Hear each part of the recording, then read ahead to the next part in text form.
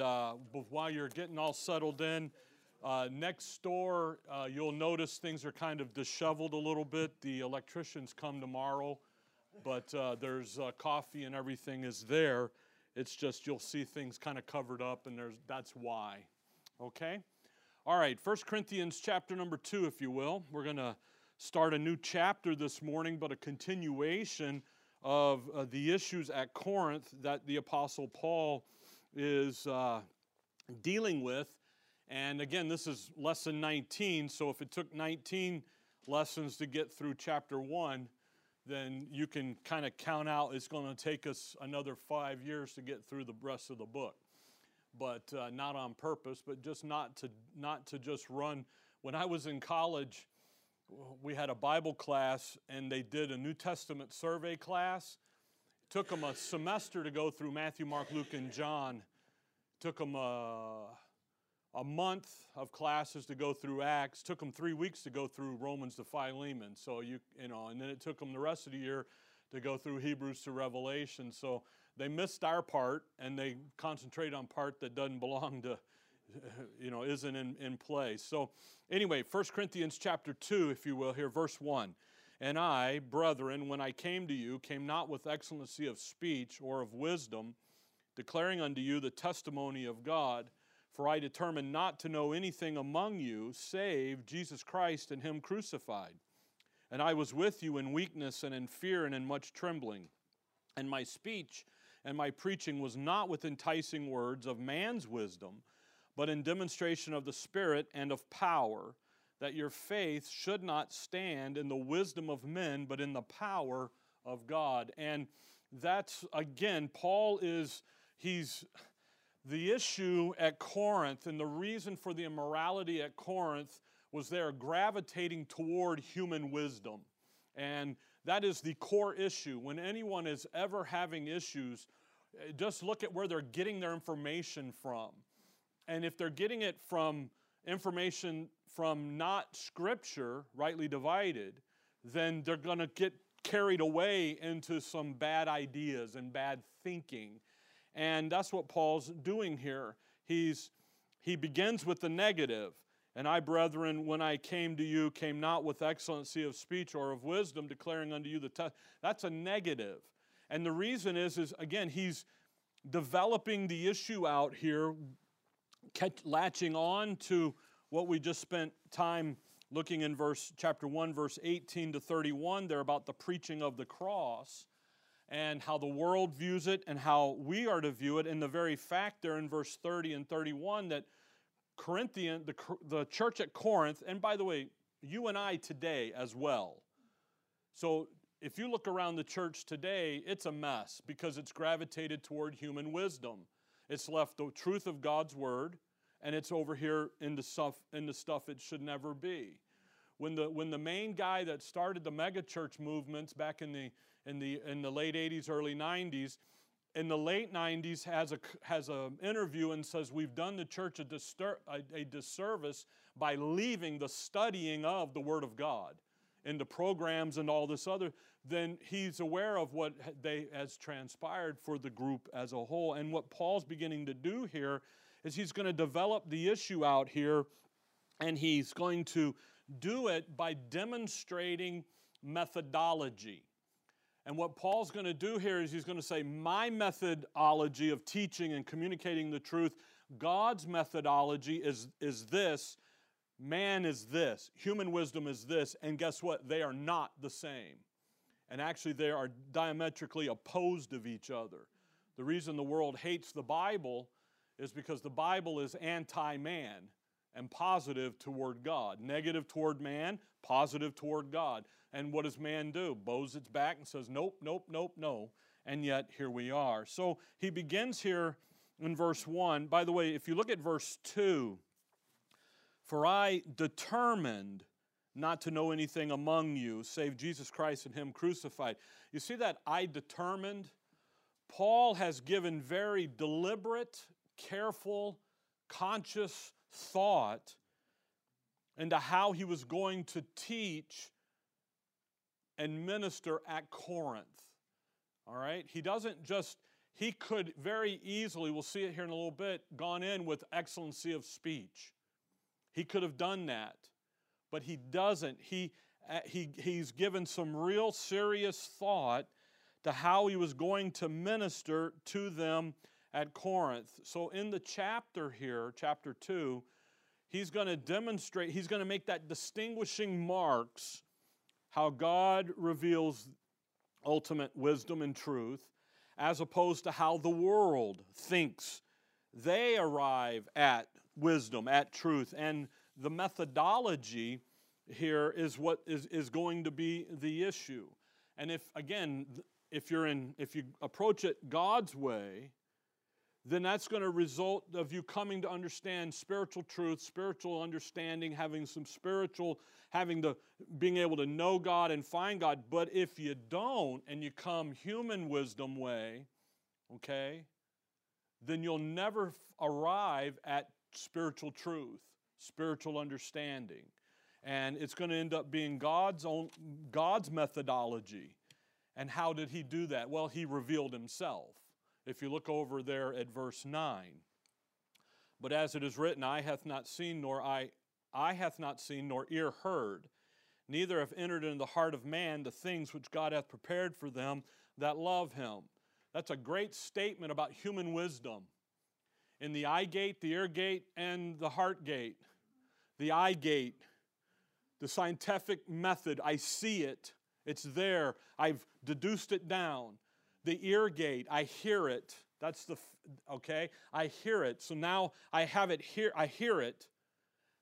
And then the heart gate, that's the issue of faith. In those three mechanisms left to yourself, you will never come to know God.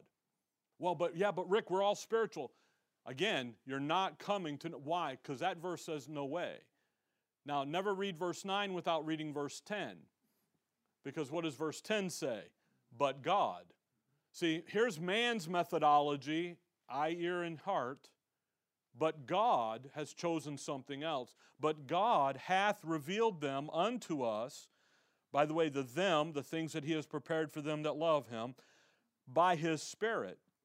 For the Spirit searches all things, yea, the deep things of God. So how does God reveal truth? How do you come to know God? Well, if you come God's way, God's method, where are you going to go? Now you're going to get into the Word of God, see.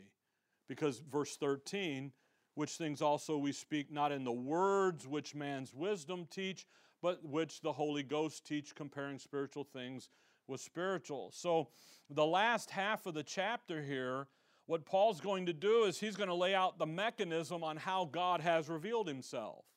He's not revealing himself in circumstances and the stuff out there. He's revealed himself in words on the pages of a book. And that's why when we get down in this, it's critical to understand that you do have God's Word in a King James Bible and the pages in front of you. There they are. And we'll develop that as we move along. But for now, Paul, verse 1. I declare unto you, brethren, when I came to you, came not with excellency of speech or of wisdom, declaring unto you the testimony of God. Now, when he says the testimony of God, he's not testifying that God exists. Paul's not saying this is my idea, thought about who God is. No, this is God's testimony about himself. He's revealing himself. Direct divine revelation from God himself. Here's the wisdom of God choosing specific words to be used to reveal himself. See, he's not over here in circumstances and this and that, and here is where we are. So Paul here, again, it's not Paul saying, here's what I know about God, or here's what I thought, or here's what, the 10-foot Jesus at the end of the bed told me, and all that stuff. It's no, God has chosen to use specific words that teach who he is and what he's doing. And the Corinthians have moved away. They're gravitating toward human wisdom in an attempt to understand God, and an attempt to understand spiritual truths and issues, to come to meaning and purpose.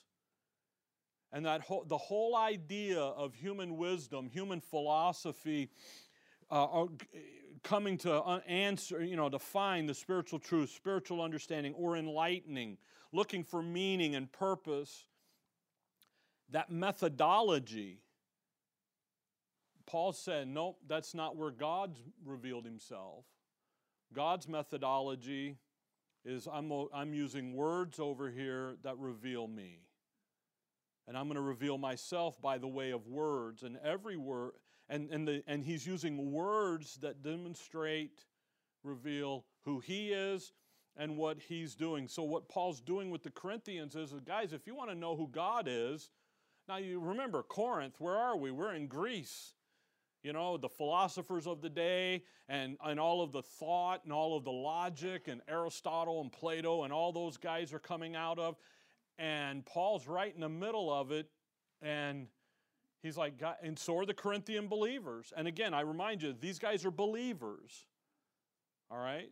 Chapter 1, verse 2, they're called to be saints. They're justified. So we're not dealing with unbelievers. We're dealing with believers who have been pulled into the world system of thought of how do we get to God, how do we understand that.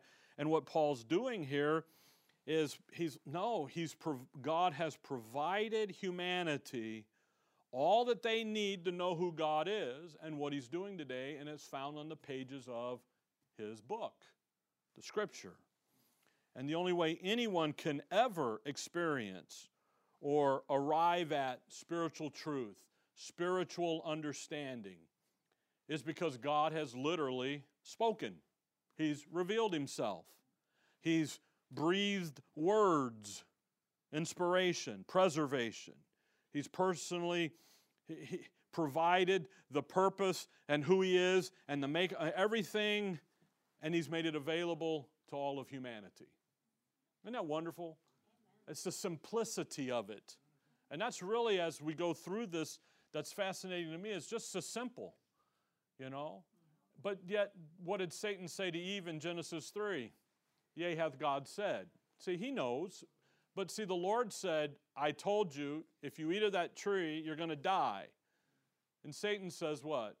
You'll not surely die. So who's right? See? And that's really what Satan's asking Adam and Eve, because Adam's standing there.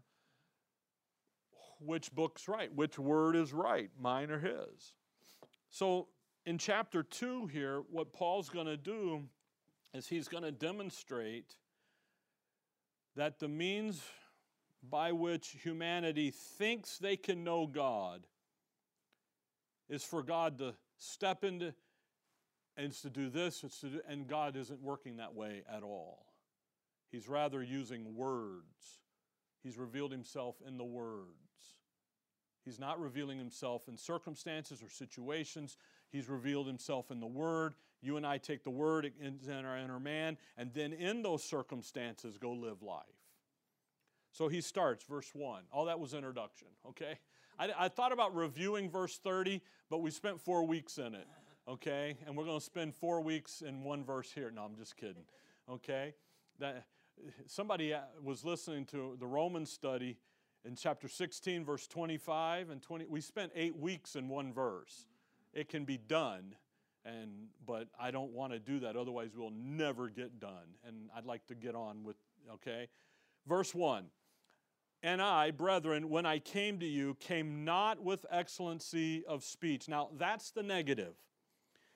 And it's not what Paul had resolved. He had resolved to verse 2, I determined, verse 4, and my speech and my preaching was not with enticing words of man's wisdom.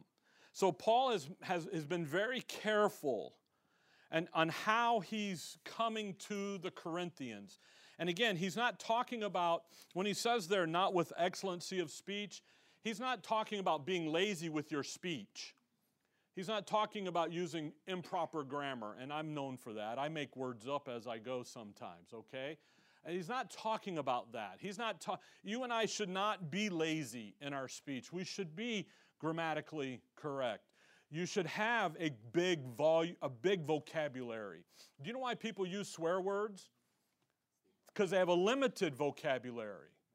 They don't know how to articulate the guy being a numbskull without using a four-letter word. Well, how about numbskull and figure some things out? Go read the dictionary. Learn. See, that's lazy. Swearing's a lazy man out of it. You just get it. He's not talking about that. When he says excellency of speech, he's talking about speech that is an art form, the mastery of oration, oratory. I was reading Winston Churchill's speeches.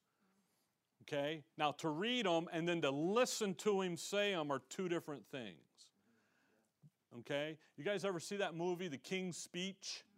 And they go through it and everything? The speech. You listen to Martin Luther King's speeches.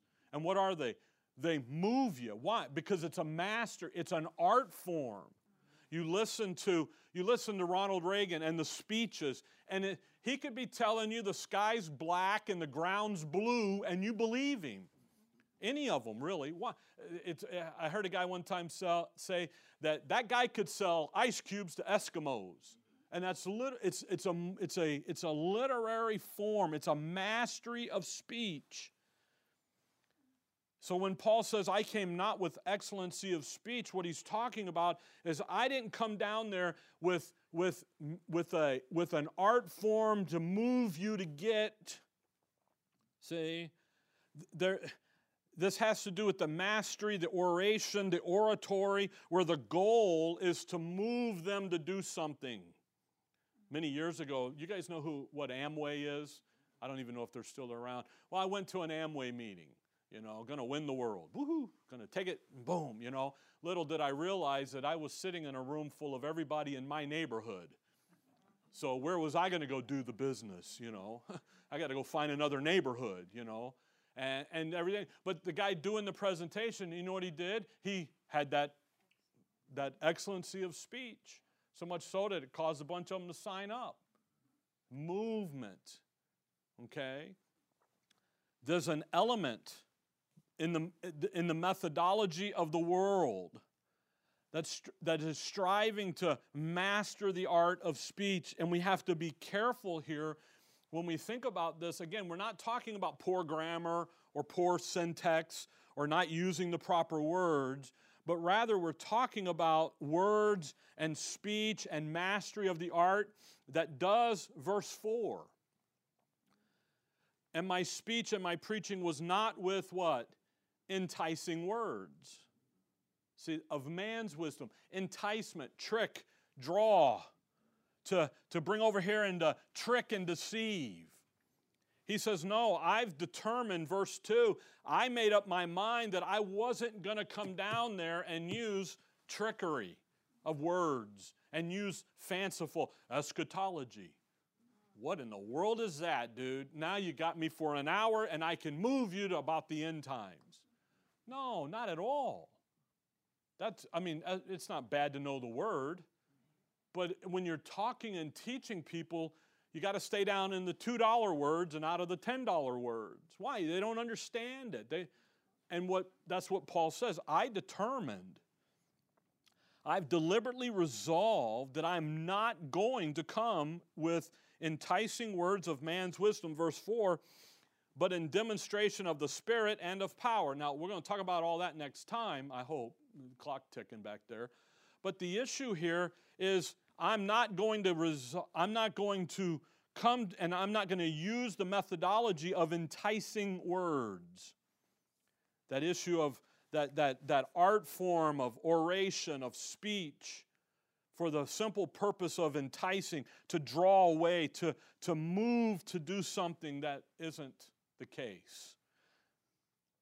And Paul's very careful here. He's very aware that the Corinthians are valuing what? The oratory. Remember Apollos? He's there. What was he? Do you remember? Eloquent in the Scriptures. Eloquent. he used the $8 words, not the 10, but the 8, and Paul's using the 2. We'll see that in just a minute here. You know, and there's nothing wrong with that when your desire is to teach and to preach and to get the truth of God's word into people, but it is not what the world is doing. The world is designed, the satanic policy of evil is designed to draw you away from. If he can blind the minds of the lost, 2 Corinthians 4, he takes the believer and he blinds the believer's mind by keeping it in the dark when it comes to the truth. By the way, verse 5 is the problem. That your faith should not stand in the wisdom of men, but in the power of God. If you stand in the mastery of oration, of speech, then your faith is standing where? In the wisdom of man. And you know what the problem with that is? Is while today I might convince you, Paul will come along and he'll convince you more than I. So I've moved you to here, and then Paul does what? He moves you way over here to this idea. And then what do I have to do? Because I've got to stay paid, because I'm getting $50K a speech. Now I got to come over here, and I got to persuade you more to my side. See, now you're the tug of war. Now you're the rope, and that's what happens. That's the system. That's what man does. There's this whole issue here. If people are drawn by the logic of human wisdom and words, philosophies, logic, then there'll always be someone who can do it better. So what do you have to do if you're doing it? You've got to stay pushing the envelope. You guys know Toastmasters? People who help you learn. I looked into them because I thought about being a motivational speaker. Now, can you see me as a motivational speaker? You know? Well, I looked into it and decided not to. Because you know what they do? They have a system. And if you do the system, what are you going to do? You're going to be here, but you got to keep up. So now you got to pay an extra, and you got to come over here. You know, they go way beyond more than just helping you speak publicly when you get up in it. That's human wisdom. Paul says you don't come to the truth by the way of the power of oration. How do you come to the truth? By the Spirit and the power of the Word. And that's in verse 4. So the mastery of speech here. Verse 1, what does he say? I came not with excellency of speech. Verse 2, I've determined not to know anything among you, save Jesus Christ and Him crucified. Verse 4, and my speech and my preach. So Paul is deliberately making a decision to minister to the Corinthians, subsequently you and I, the church, the body of Christ as a whole, in such a manner that what is the focus? The focus isn't on Paul. The focus in verse 5 is in the power of God. You're going to stand over here in the Word of God, rightly divided, in the power of God. That's where you're going to stand. If I'm standing over here in the wisdom of God, the wisdom of men, then what am I doing? Well, I'm good to go today until somebody persuades me better to come back over here. Now I'm back over, so now I'm tossed to and fro rather than stabilized and stability. So the question comes in this excellency of speech issue is, well, what you'll hear the critics say about Paul was, well, he was an idiot. He was just a dumb guy. If he didn't come in excellency of speech, that means he couldn't do it. He doesn't have the capacity. He doesn't have the ability to do it. Because some of us don't. So that's why they ignore verse 4 and 5. And they focus in on, well, my question is did Paul have the capacity? And did Paul have the ability to, come back over with me to Acts 22, to use the mastery of oration And the answer is yes. And he probably could do it better than any. Look at Acts 22. And Paul here, verse 1, men, brethren, and fathers, hear ye my defense which I made unto you. By the way, verse 40, he's speaking in the Hebrew tongue. Luke hears it, writes it in Greek, no problem. And then it moves from Greek into English, no problem. All still the Word of God. Okay? But watch what Paul says in verse 3.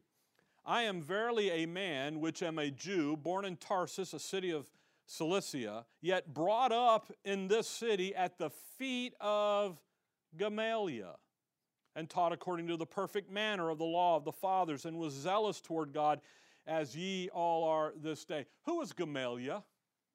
He's a leading rabbinical scholar of the day. Oh, by the way, and today as well. He's quoted often in their circles today. See, Paul didn't go down here to the JC, junior college. He went to the big college, and then he went to the mastery level. You remember in Galatians 1, he says, I was above, in the Jews' religion, I was above mine equal. Nobody compared to me. He was able in chapter 9 of Acts, come over to chapter 17. He was able to walk right in chapter 9. He was able to, you need Acts 17. He was able to walk right into the offices of the chief priest and the elders and demand the letters to go down there and kill the little flock and get them. He could walk right in as Saul of Tarsus. He didn't have to have an appointment. You know, and that's why in Saul in Acts 7, when they stoned Stephen, and it says he was consenting to his death. You know what they did before they threw the first rock? They looked over at Saul of Tarsus in the corner, and he went, let's do it. He gave permission. He's not a dummy. He's actually very intelligent. Acts 17. So when someone says, could he have done it? Well, look at Acts 17. Now in Acts 17, verse 15, and they that conducted Paul brought him into Athens. So where are we at? Athens. Look at 18:1. After these things, Paul departed from Athens and came to Corinth. Now that's where we're at in 1 Corinthians. But what happened here at Athens? Well, look down at verse 16. Now while Paul waited for them at Athens, his spirit was stirred in him when he saw the city wholly given to idolatry. Therefore disputed he in the synagogue with the Jews and with the devout persons, and in the marketplace with them that met with him. Then certain philosophers of the Epicureans and of the Stoics encountered him. And some said, what will this babbler say? And others he seemeth to be a setter forth of strange gods, because he preached unto them Jesus and the resurrection. Who are the Epicureans and the Stoics? They're Greek philosophers. The Epicureans are the eat, drink, and marry because tomorrow we die crowd. That's who they are. The Stoics, the Stoics are the ones that if it doesn't hurt, it ain't real. It's got to hurt, man. You have to deny yourself. The Stoics are into self-denial. By the way, that's Ecclesiastes 2, Ecclesiastes 8, Ecclesiastes 7. I told you, the philosophers have ripped everything off out of the book of Ecclesiastes. They've ripped it off. They've plagiarized God's word. But how did they do that? How in the world can you convince people that they are to eat, drink, and be merry because tomorrow they die? There's nothing after death. How do you do that? Oration. Mastery of speech. The idea, by the way, that idea still operates today too, by the way. That's why Solomon in Ecclesiastes says there's nothing new under the sun. It's just a rehash of the old stuff. Solomon, the wisest man to ever walk the earth outside of the Lord Jesus Christ, he had it nailed pretty good. You see, the only way to cause someone to say, you know what, I want the highest level of pleasure. I'm going to get to that. I'm going to I'm all about myself and my selflessness. Love for the moment. How do you get people to do that? How do you get the masses to fall for it? It's the excellency of speech. It's mastery of the oration. The Stoics, Ecclesiastes 7 verse 3, the Stoics, they believe in self-denial. And then if you want to attain to the highest level, you have to attain that by prohibition. It has to hurt for it to be good. By the way, that's big time today. Okay? Again, how do they get there?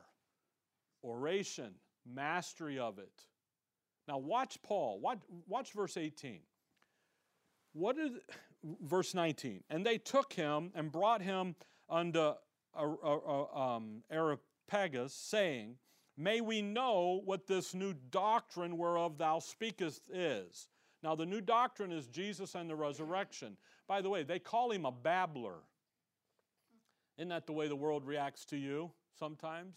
You're just gums flapping in the wind. Verse 21, For all the Athenians and strangers which were there spent their time in nothing else but either to tell or to hear some new thing. When you hear a Christian say, I want something new, a believer say that, what are they? They're an Athenian. They're going after the Greek philosophers. That's what they are. See. How do you know that? Verse 21 just said that. See. Now watch verse 22. Then Paul stood in the midst of Mars Hill and said, Ye men of Athens, I perceive that that in all things ye are too superstitious. For as I passed by and behold your devotions, I found an altar with this inscription, To the unknown God, whom therefore ye ignorantly worship, him declare I unto you, God that made the world and all things therein, seeing that he is Lord of heaven and earth, dwelleth not in temples made with hands, neither is worshipped with men's hands, as though he needeth anything, seeing he giveth to all life and breath and all things. Isn't that interesting? Paul doesn't bat an eye, just walks right in there and starts. Now look at verse 28. For in him we live and move and have our own being, as certain also of your own poets have said, for we are also his offspring. Now, who did Paul just quote in verse 28? Well, the note here says, found in the writings of Aratus and Cleanthes. I butchered the Greek names, I'm sorry. Who did he just quote? Their own poets. You see, Paul, how did Paul know to quote these two poets? Because he's well read. He understood what the Greek poets taught. So he was well read. When he tells Timothy to give attendance to reading, sometimes we focus in on just reading the Word of God. By the way, you should, 3 chapters a day, Romans to Philemon. It'll transform your life over a year. But you should be well read. And that's also what is on the plate here, is that Paul, he understood that to use their own poets against them. Because what did their own poets say, the end of verse 28? We're also whose offspring? God, Creator God. You see what he's doing? He just laid out, this whole argument in verse 22, 23, 24, 25, 26 here about God's not in temples. He's over here in human. He's made everything. And you know what? Your own writer said this too. So think about here are the Epicureans and the Stoics. Oh, we got this babbler down. We're beating him up. And he goes, okay, my turn. And he just, mastery of oration, mastery of speech all over him to defeat him.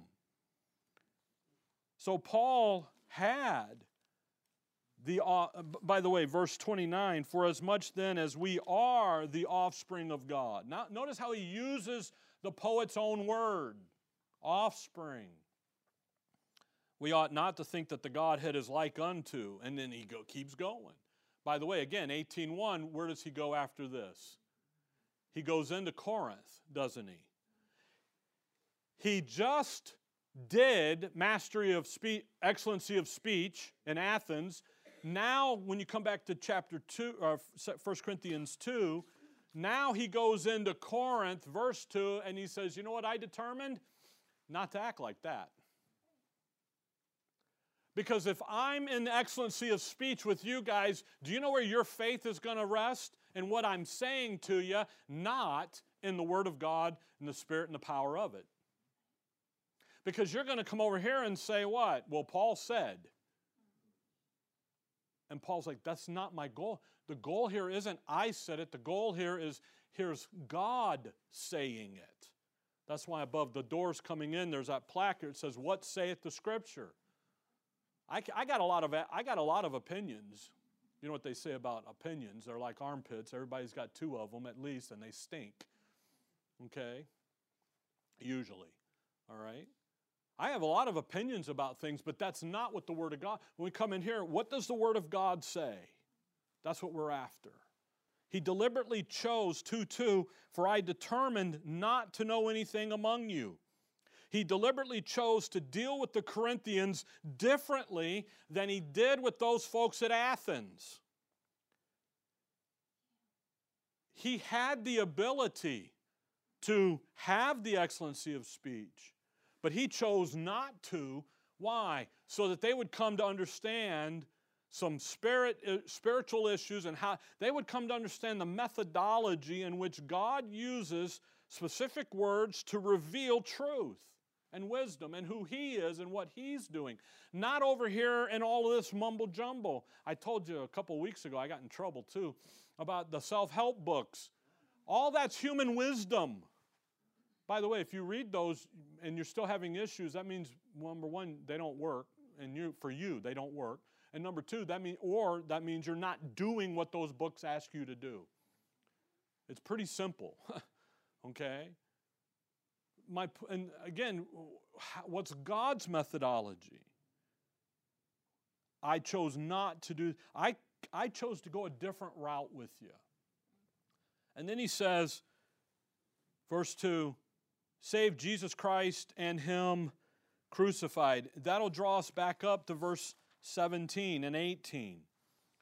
For Christ sent me not to baptize, but to preach the gospel, not with wisdom of words, lest the cross of Christ should be made of none effect. For the preaching of the cross is to them that perish foolishness, but unto us which are saved it is the power of God. Verse 21, for after that in the wisdom of God, the world by wisdom knew not God. It pleased God by the foolishness of preaching to save them that believe. Verse 23, but we preach Christ crucified.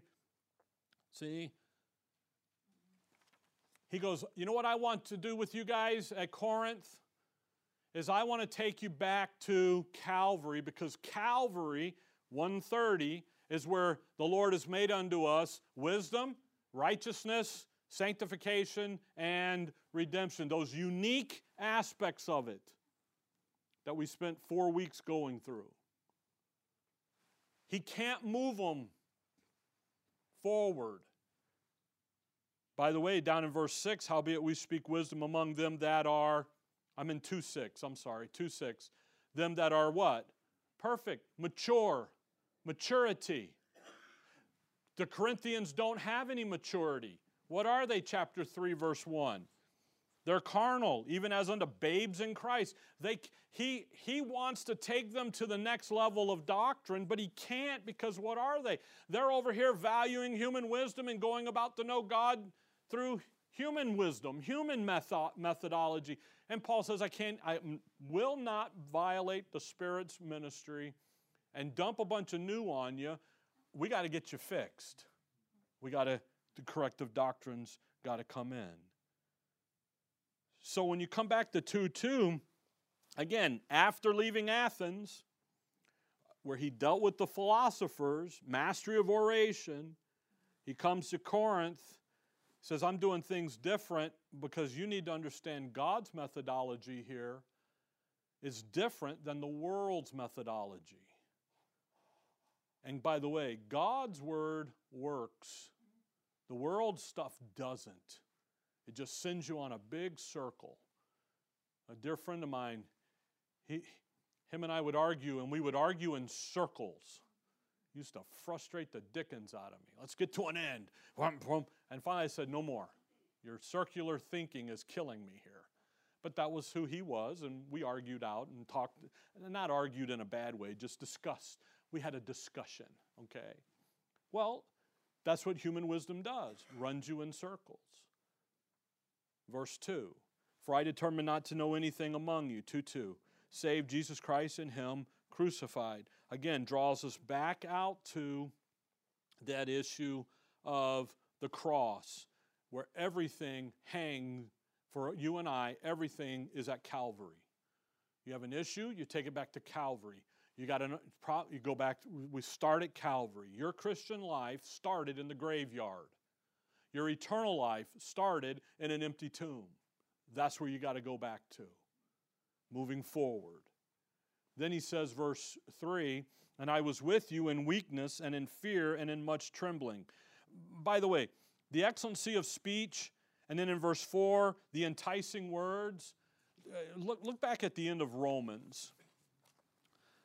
Do this while I'm thinking about it. Romans 16. The enticing words, the excellency of speech, it ought to draw your mind back. Excuse me. McDonald's coffee. Whoa. It's only the best time going one time, by the way. I'll just let you know. Draw you back to this link here in the epistle, 16:17. Now I beseech you, brethren, mark them which cause divisions and offenses, contrary to the doctrine, now which ye have learned. That to me is the whole of it. Not any doctrine, but the doctrine which ye have learned, and avoid them. By the way, avoid them. Don't go to lunch. Don't hang out with them. You're done. You cut them off. Why? A little leaven leaveneth the whole lump. They're just going to corrupt you. You're just going to continually go in the big circles. For they that are such serve not our Lord Jesus Christ, but their own belly. Self-interest. If I'm getting paid to give you a speech, and then all of a sudden I don't do that and I do something else, what just happened to my pocketbook in the middle? It got hit, didn't it? So my own belly says what? Keep giving the same speech over, make it a little better, a little more enticing. Let's use these different words, and let's develop this up. So now I keep getting what come in. Boom. But see, that's not God's methodology. That's human. That's humanity. That's the way man thinks about it. How does he do it? By good words and fair speeches, deceive the hearts of the simple. Simple there just meaning that simplistic approach to things, not a simple mind. When I drove school bus and I drove special ed buses, that's not what he's talking about. He's talking about a simplicity here in thinking. Again, what are they doing? They're serving their self-interest. How are they moving the masses? Good words and fair speeches. Those words that are designed to move you in an emotional movement, and the speeches is to confirm it and to nail the job done, where you're going to sign on the bottom line. You're going to Amway it up. That's what they're trying to do. So when Paul, back here in chapter 2 now, of 1 Corinthians, that's the point. Paul's point, honestly, verse 5, that your faith should not stand in wisdom of men, but in the power of God. Paul's point is your faith doesn't stand in what I'm telling you. It stands in what God's Word is telling you. And again, that's Paul's point. Paul here, and by the way, the rest of chapter 2, he's going to develop that out, that the specific words that God's chosen to use, every word's critical to get the job done. Paul's like, I'm just the messenger. I'm just the apostle. And I'm not the issue. So that's why he says, I'm not using excellency of speech. I deliberately decided to not come and know anything among you other than Jesus Christ crucified. And then in verse 3, and I was with you in weakness and in fear and in much trembling. Well, that's a little opposite of human wisdom, isn't it? Because humanity doesn't want to look weak. They don't want to look afraid. They don't want to tremble. They want to do what? Me macho, boom, boom. Me, I go to the gym and I work out and I do this and that and and they bulk up and they beef their attitudes up. So he's contrasting in verse 3 his message, his methodology with the popular world thought methodology that's familiar to all. And you know what? The Corinthians did the same thing. Chapter 2, verse 3. What did the Corinthians don't want? Look over at 2 Corinthians 10. They don't want Paul to be their pastor, if you will. They don't want Paul to be the front man. You know why? They don't like the way he looks. They don't like the way he dresses. I'm in a normal suit here. I got a couple suits that I wear that are a little too big. And they're too big because I've lost about 80 pounds almost. Almost 80. I'm not quite there. I keep fluctuating. Every hike I go on, a little more and a little less. And the thing is, somebody asked me, well, why don't you get a new suit? I can't afford it. Have you seen suits lately? I found a place that they're $250, but then I go in and they only last a couple months, and then the seams have fell out of them, So I took, by the way, sideline, I don't know why I get into this. I went to the tailor, to the cleaners, and they got a tailor, and the lady is measuring it up, and she's like, well, these two belt buckles are going to touch. I don't care. Nobody sees my belt buckle, So she did them up, and I lost some more weight, and I go, well, I guess you can't overlap those belt buckles anymore, can you? Kind of wear that suit out. But what is the world? Oh, no, he's got to be in the Jonathan Banks and the Joseph Banks and all this stuff. And why? Because you got to look right. Now, I'm not talking about don't look dumpy. See? Look at 2 Corinthians 10. That's why Paul says, I come with you in weakness and in fear and in much trembling. He's talking about, I'm contrasting my methodology against the world's method. How does the world think? 2 Corinthians 10. Look at verse 7. And now Paul, again, talking to the Corinthians. Do ye look on things that are after the outward appearance? Well, the Corinthians were. The Corinthians were a very wealthy church, wealthy group. They lived in a very fluential and wealthy part of the world.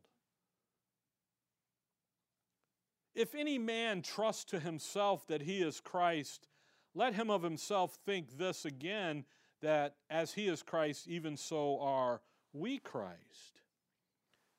The Corinthians were using the wrong standard to measure the truth. What were they using in verse 7? The outward appearance. God's got to be blessing them. He's driving a new Lincoln. Woo! He's got a new suit on. By the way, now I'm going to show up with a new suit, and they're going to wonder if I got a pay raise.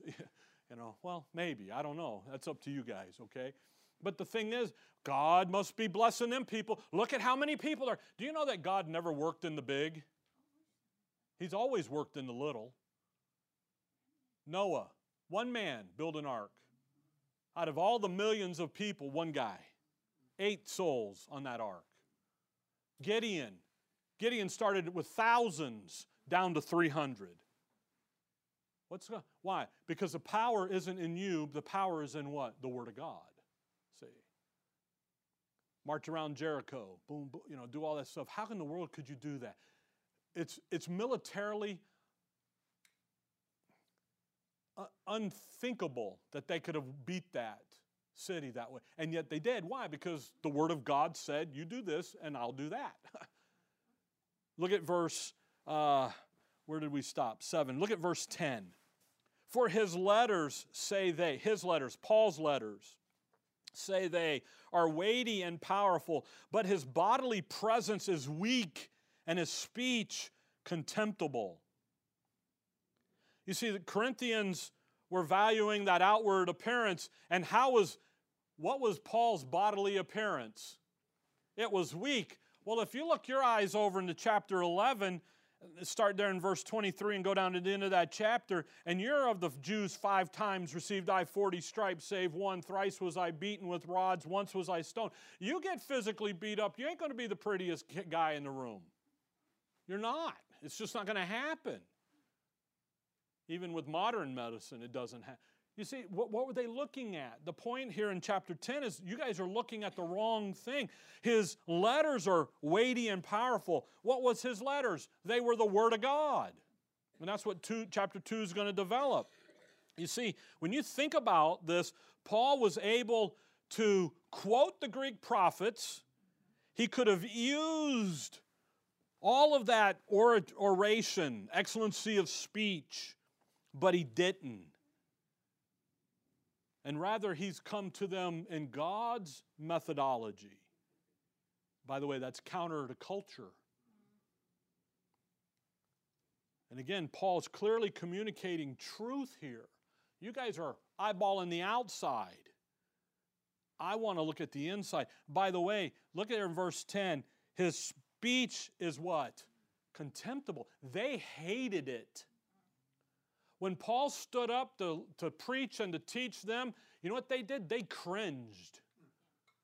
They went, oh, no, he's using that rudimentary stuff again. Verse 11. Paul didn't use religious speak. He used truth. Verse 11. Let such a one think this, that such as we are in word by letters when we are absent, such will we be also indeed when we are present. For we dare not make ourselves of the number, or compare ourselves with some that commend themselves. But they measuring themselves by themselves and comparing themselves among themselves are what? Not what? That is the wrong way to measure truth. Paul's like, I ain't comparing myself to any of you guys. I'm just up here giving you the truth. Comparing. They're using a methodology to arrive at truth based upon an outward appearance, based upon one's ability to communicate, one's ability to hold the group, get you crying one moment, get you laughing the next, get you to walk the aisle, fill up the offering plates, all of that. And Paul's like, nope. That is anti-God's method. God's not doing that. You want to fill up the offering box back there? The Word of God works effectually in you that believe. That means the Word of God saying, hey, this place is important to me. I want it to be around for the next 100 years if the Lord tarries, and let's get her done. And I'm going to do my part. That doesn't me up here going, being a chicken on a hot plate up here, dancing around doing things for you. Not at all. Now, keep reading, verse 13. We got 5 minutes. You're probably ready for this oration to be done. Verse 13. But we will not boast of things without our measure, but according to the measure of the rule which God hath distributed to us, a measure to reach even unto you. That's a great verse on how Paul thought about finances and the ministry and how far we're going to do ministry. When the money runs out, we're done. But somebody gave money to me, to get to you at Corinth. And that's why he'll say in chapter 11, the care of the church is daily. And he'll tell them, I robbed churches to get to you. See? They're looking at this outwardly. Okay, verse 15. Not boasting of things without our measure, that is, of other men's labor, but having hope when your faith is increased, that we will be enlarged by you according to our rule abundantly. And that's the thing. The giving, financial support comes from within. It doesn't come from, all right, we're going to give my 10%, It comes from, hey, I got something going on here. I am enjoying the doctrine, and I want it to be here for a while. And get in and support it. Chapter 11, verse 6. 11:6. But though I be rude in speech, yet not in knowledge, but we have been thoroughly made manifest among you in all things. Notice, rude in speech. By the way, not rude, but not rude as in crude. That's the word I was looking for. Rude and rudimentary, elementary. Keep it simple. The simplicity. He just told them back there in verse 3, from the simplicity that is in Christ. Also, he's not rude in behavior. Rude in simple, unsophisticated speech. Why? Because he's not promoting himself. Who's he promoting? The Lord Jesus Christ. So when you come back to chapter 2 of 1 Corinthians in verse 3, he's deliberately, when he says, but I was with you in weakness and in fear and in much trembling, he's deliberately distancing himself from the others. By the way, we left that thing there in 2 Corinthians 11. Run back there just real quick, just if you will. 2 Corinthians 11. Look down at verse 19 and 20. This is how desperate human wisdom methodology gets. Verse 19, but ye suffer fools gladly, seeing yourselves are wise. For ye suffer, if a man bring you into bondage, if a man devour you, if a man take of you, if a man exalt himself, if a man smite you on the face. Now think about that. The Corinthians, they're chasing the excellency of speech, the mastery of oration, human wisdom, to the point that they're allowing themselves to be dragged into bondage. In other words, they're allowing themselves to be devoured. They're allowing themselves to be taken of. In other words, it's going to be $25,000 a speaker. So who's got the $25K? Let's go. And motivated to get it. And if you don't get it, then we're going to come down there and beat on you, smite you. That physically, literally physical violence. Because what happens when you say, I don't want that? I want God's word. What do? They take their toys and go home, don't they? They leave. You see, the Corinthians, now come back to 1 Corinthians 2. That stuff in chapter 11, it's very insightful about how human wisdom has gotten in and the believers have left. And they're allowing physical violence to happen to them because they don't want that human wisdom anymore. Chapter 2, verse 3, again, Paul's deliberately distancing himself from the other methodology. So why is Paul doing this? Well, you're in 1 Corinthians, look at chapter 4.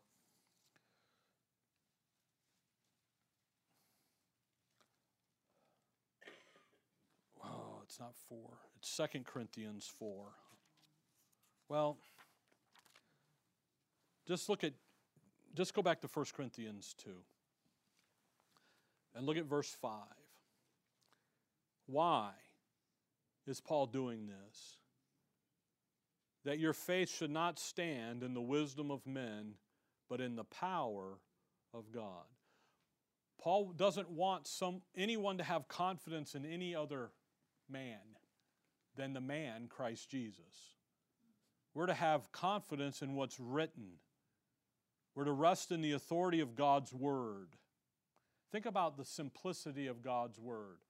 For all have sinned and come short of the glory of God. That's simple. For by grace are you saved through faith, and that not of yourselves, it is the gift of God, not of works, lest any man should boast. That's simple. Simple little letters, little words. There's to be no glorying. Again, 3:21, therefore let no man glory in men, for all things are yours. So when he says weak and fear and trembling, the reason he brings this up is to demonstrate that what he's doing and teaching, God's methodology, is opposite of the world's methodology. And what Paul is doing is not laying out, depending upon his own resources, and he's like, nope, I'm dependent upon someone else. And that someone else is God. And what he did for me. And who he's made my Savior unto me. Chapter 1, verse 30. So Paul says that, and then next time we'll get into verse 4 and 5, because that's the answer to verse 3. How can I approach someone and be in weakness and in fear and in much trembling? Because where I'm standing isn't in the power of men, it's in the power of God.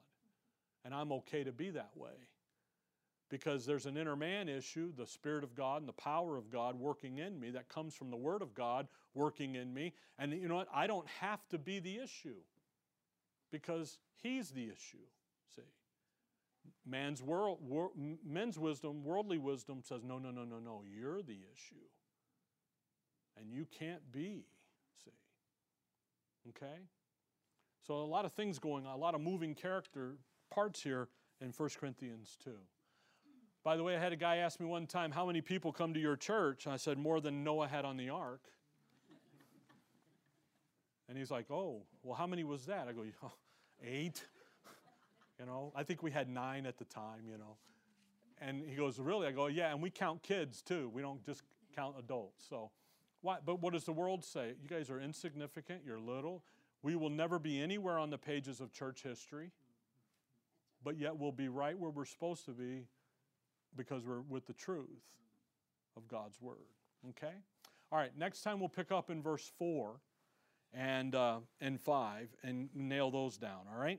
All right, Heavenly Father, we thank you for the morning, Lord. We thank you for your Word. We thank you that we have it. We can study it and look into these things and gain the wisdom that you would have for us to have in our daily lives now and in all of eternity. In your name we pray, amen. All right, be back here at 11.